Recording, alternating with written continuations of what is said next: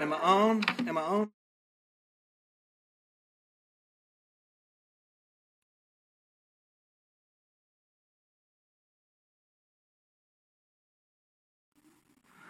There I'm on. I'm on. There we go. I walked the line, or something like that. Romans, if you would, those of you who brought a Bible, open your Bible to the book of Romans, chapter 8. If you didn't bring your Bible, get out your phone and Google Romans chapter 8. We're going to spend a little time here. My desire this afternoon is to be an encouragement. How many of y'all need encouragement? Awesome. Good. That's what I'm coming with. How many of y'all watch the news? I don't even have cable and I can watch the news. How many of y'all read the newspapers and read articles about what's going on, our current events? How many of y'all really enjoy what you see? Pretty good stuff, right? Country's going in the right direction, right down that narrow way, right? We got the guys, all the guys in office that we need to have in office who really value the Bible, and I'm being facetious here. What news are you reading? Yeah, not any real news. It's kind of rough being a Christian, isn't it? Because when you get saved, you get a more accurate view of the world. You understand the context of what is taking place around us, that this world is under the curse, and that because of the curse, nothing is really going to get better until Jesus comes back.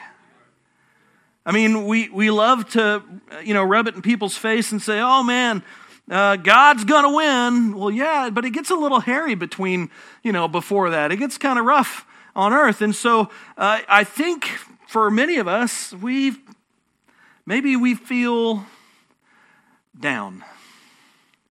Maybe we might see the destruction, the carnage, the immorality around us, and we feel defeated.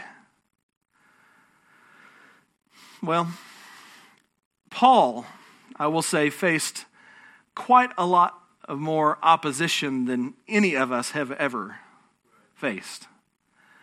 But Paul was a guy who was charged up and ready to charge the world with God's word.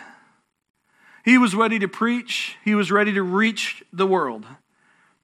And he wrote some very encouraging words for us in Romans chapter 8. Verse 28, one of the most misused Bible verses ever, says, "And we know that all things work together for good to them that love God, to them who are called according to his purpose." The title of my sermon is Who Can Save Us? And I'm going to tell you, I believe we find it here, the answer here in Romans chapter 8. And the first answer to this is that God is working for us. Amen. I mean, there's a reason why this is a treasured verse, why people memorize it and they put it on their wall, because it's a verse of comfort. But it's a misused verse, as I said. This verse is not saying that all things are good. Bad things are bad, if you didn't know that. We have a friend of ours who went on a business luncheon with her company, and they ate at Olive Garden, and she ordered steak, and the steak she ordered was supposed to be medium rare. Is that right? Yeah, medium rare. And she got it, and it was well done. And it was really salty. And probably what she realized now, because she had to go to the hospital for food poisoning, is that it was bad meat, and they were trying to cover their tracks a little bit. Hey, bad stuff is bad. Bad things are bad. They're not good. Isaiah 5:20, Isaiah wrote, "Woe unto them that call evil good and good evil, that put darkness for light and light for darkness, that put bitter for sweet and sweet for bitter." Bad things are bad, and they stay bad. It's also not saying that all things will work out and end up good. I think that's how most people want to interpret this. They want to go, well, I'm going through a rough time, but we know all things work together for good to those who love God. And they want to say, okay, well, this is bad right now, but it's going to work out for good. That's not necessarily true. Things that are bad do not necessarily turn out good. This is evidence Parents will see this. If you don't parent your children, if you don't love them and direct them and guide them into what is right and what is wrong and show them how to live their life and treat people with respect, you know what? They're not going to turn out good on their own. Flesh is going to dominate, and we're going to end up with a lot of the kids we have and the adults that we have now in this world right now. It's also not saying that for those who love God, only good things will happen. That'd be a nice way to look at that, wouldn't it? Hey, I love God. Only good things should happen to me. No. Paul would definitely be able to tell you, no, sorry, man, that didn't work out that way. Believers are not insulated against bad things. I mean, we could talk at length about Paul's oppression and the difficulties he faced, but the reality is that's not what this is saying. It's not saying all things are good, all things that will work out and end up good, or for those who love God, only good things will happen. What it's saying is God is working. He's working. He's actually working. When you're reading the news and you're reading these articles and you're reading about all the events that are taking place, God is actually working in that world. He's working in that world. We can see it that he shows us. We can see that he is showing us how vulnerable we are. We see that. We can see how that we are not in control. God is in control. No matter how much we try to get the people to the polls, God is going to stay in control. And it's not up to us to be able to fix all this. We need to do our part. You understand what I mean, I hope. But we're not going to change everything in our own power. God is in control. We can even see how in our very divided world, people can be brought together in times of crisis. I think that one of the most prevalent times in my own personal history was during 9/11.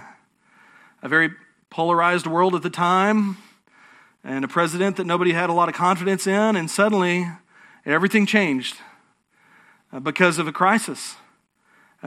People who even really don't live like they believed in God, even if they said it on a marginal basis, suddenly were gathering together to worship. God can bring us together. He's working in this world. He's showing us that this world is not the best, but there's a better one coming. Verse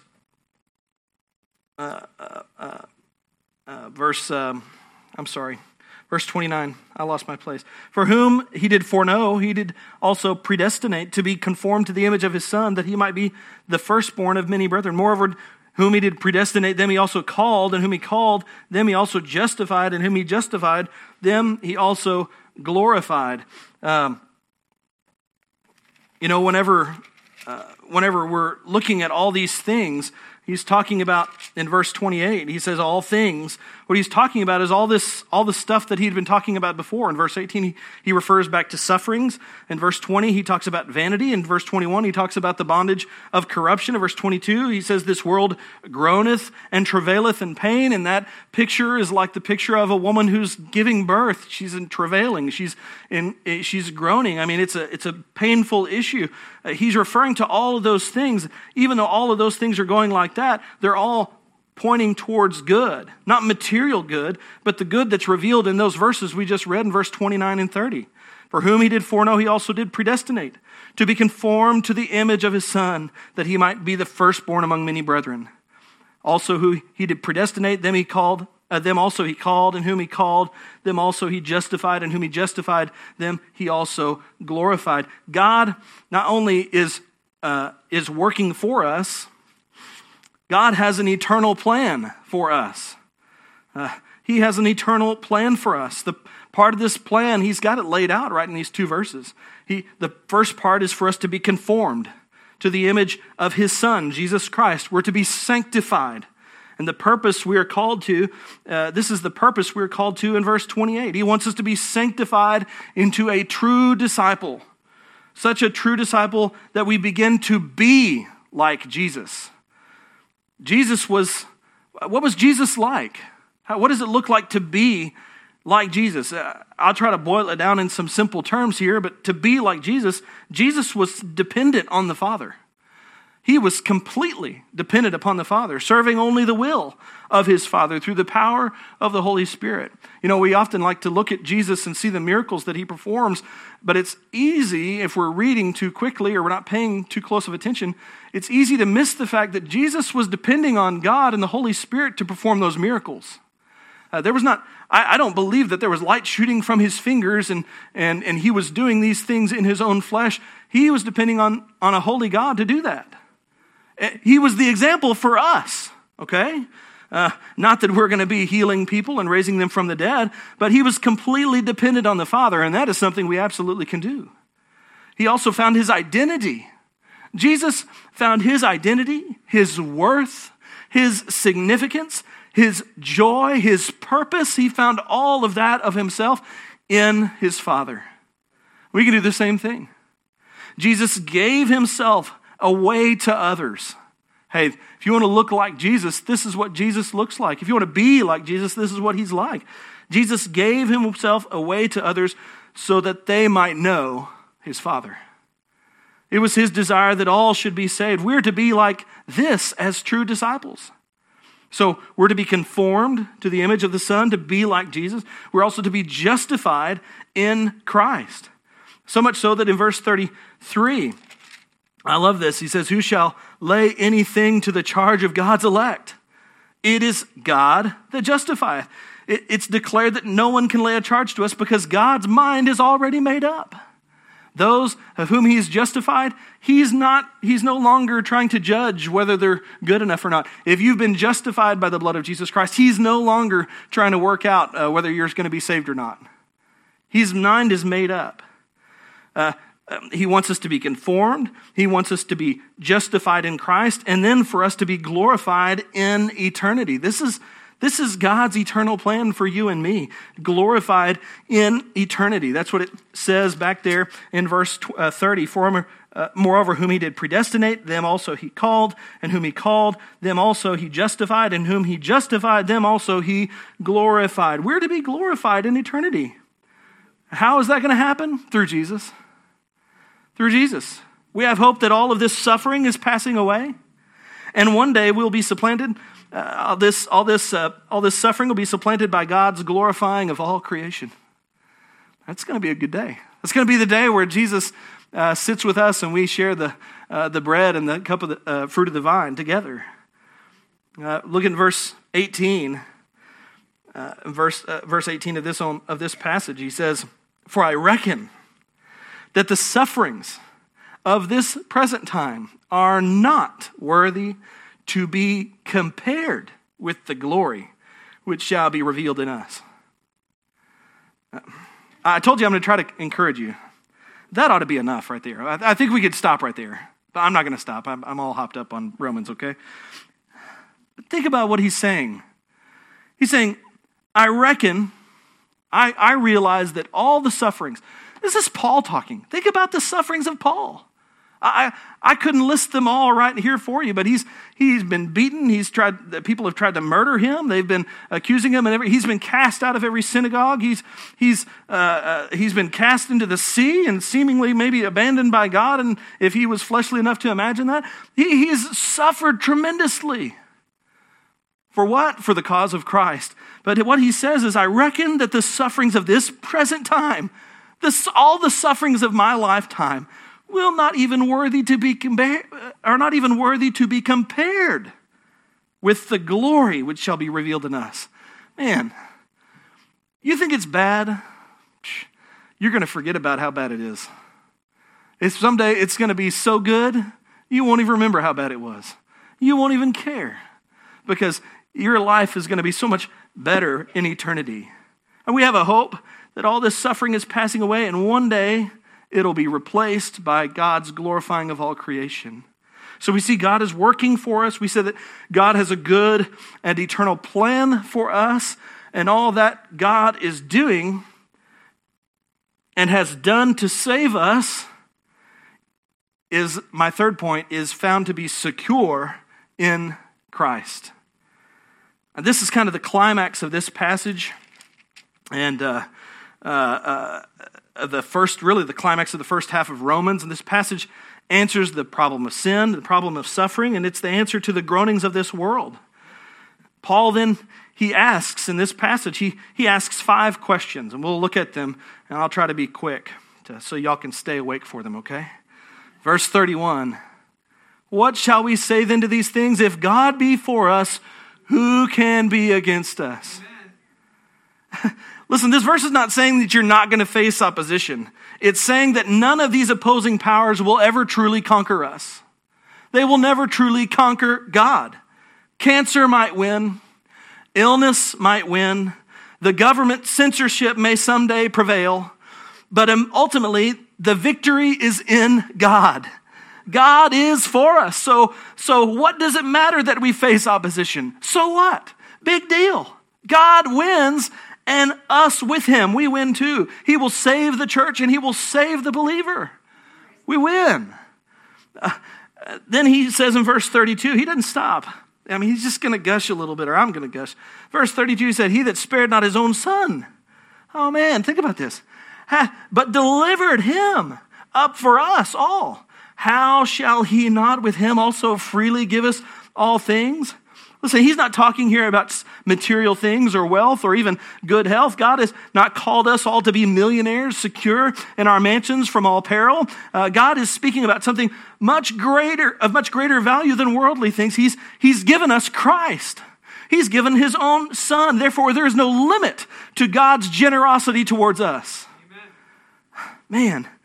Man, the third question in verse 33, who shall lay anything to the charge of God's elect? It is God that justifieth. Man, there's no shortage of persecution on the church. It's way, way worse than it is in other places of the world than it is here. I can tell you that. We are very blessed here that we don't face a tremendous amount of persecution. It could come, no doubt, but we're very blessed to not really experience a lot of that openly. It's also no mistake that Satan has described in Revelation 12:10 as him who accused them before our God day and night. We have an accuser. We have someone who wants to destroy us. We also see Satan in the book of Job as Job's accuser, but also he had some help. He had Job's wife and he had Job's friends. But he had unbelievers, he had society, even the government at times has charged the church with many of the problems in today's world. Yet we have no need to fear or to be intimidated because it is God that justifies. As we said earlier, God has made up his mind about those of us who are in Christ. We are saved. We will not face judgment. Our victory is in him. It is secure. Who is he? Verse 34, who is he that condemneth? It is Christ that died, yea, rather, that is risen again, who is even at the right hand of God, who also maketh intercession for us. Man, even greater assurance is that we have an advocate on our side. It is Christ that died, and he's making intercession for us. It is incredible for me to imagine Christ uttering my name before the throne of God. But I believe he does. He does it for you. He does it for Northwest Baptist Church of Houston, Texas at 1710 West 34th Street. I don't know if he has to say all that. Probably the Father just knows what he's talking about. Okay? But he mentions us. He is advocating actively for us. He took the condemnation for us. He paid the price. And now he's interceding at the right hand of the Father for us. Look at verse 35. Man, who then shall separate us from the love of Christ? Amen. Paul lists some possibilities. He said, shall tribulation or troubles? No. Shall distress or hardships? No. Or persecution? What about famine? Famine might separate us. No. Nakedness? Well, that'd be poverty. Does poverty separate us from the love of Christ? No. Danger? Peril? No. The sword? Listen, do you think if someone comes in here by force to stop our church, whether it be a government entity or someone else, do you think they can stop us? No. No.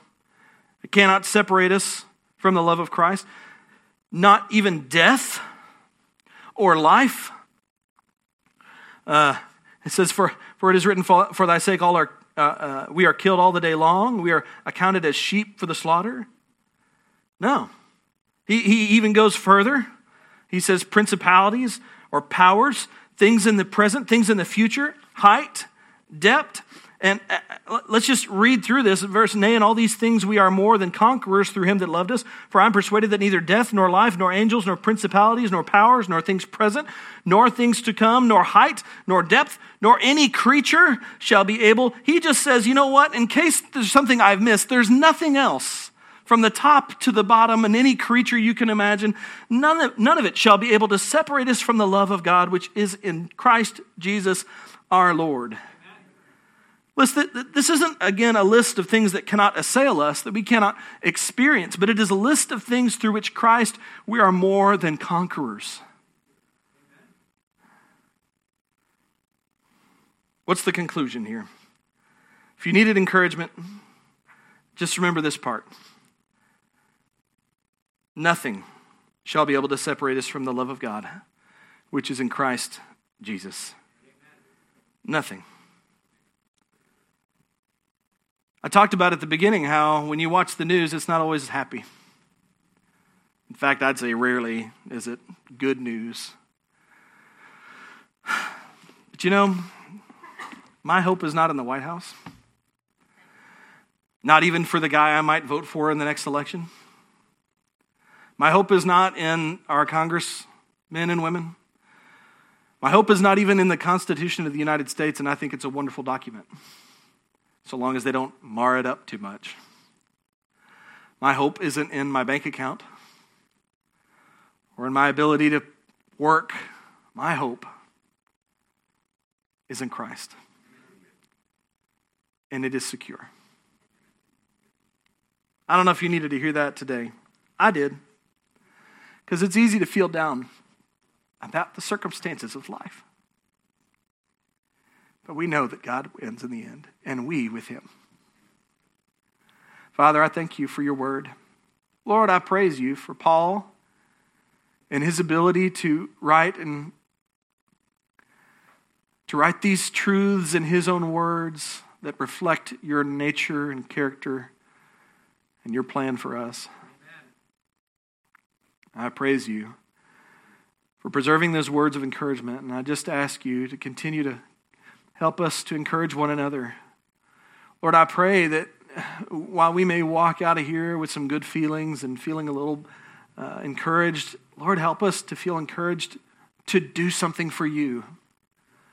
Lord, we're not just to feel good in our own. This is not for our own just happiness and well-being. Lord, in reality, our life is to be serving you, glorifying you and showing you to this world. And God, I pray you just help us to do that.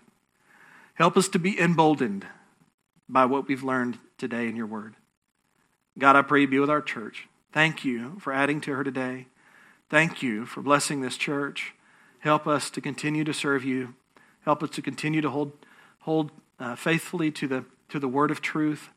Lord, help us to rightly divide it and to let it shine, not just inside these walls, but as we go where we go. Lord, we love you and we praise you. In Christ's name I pray. Amen.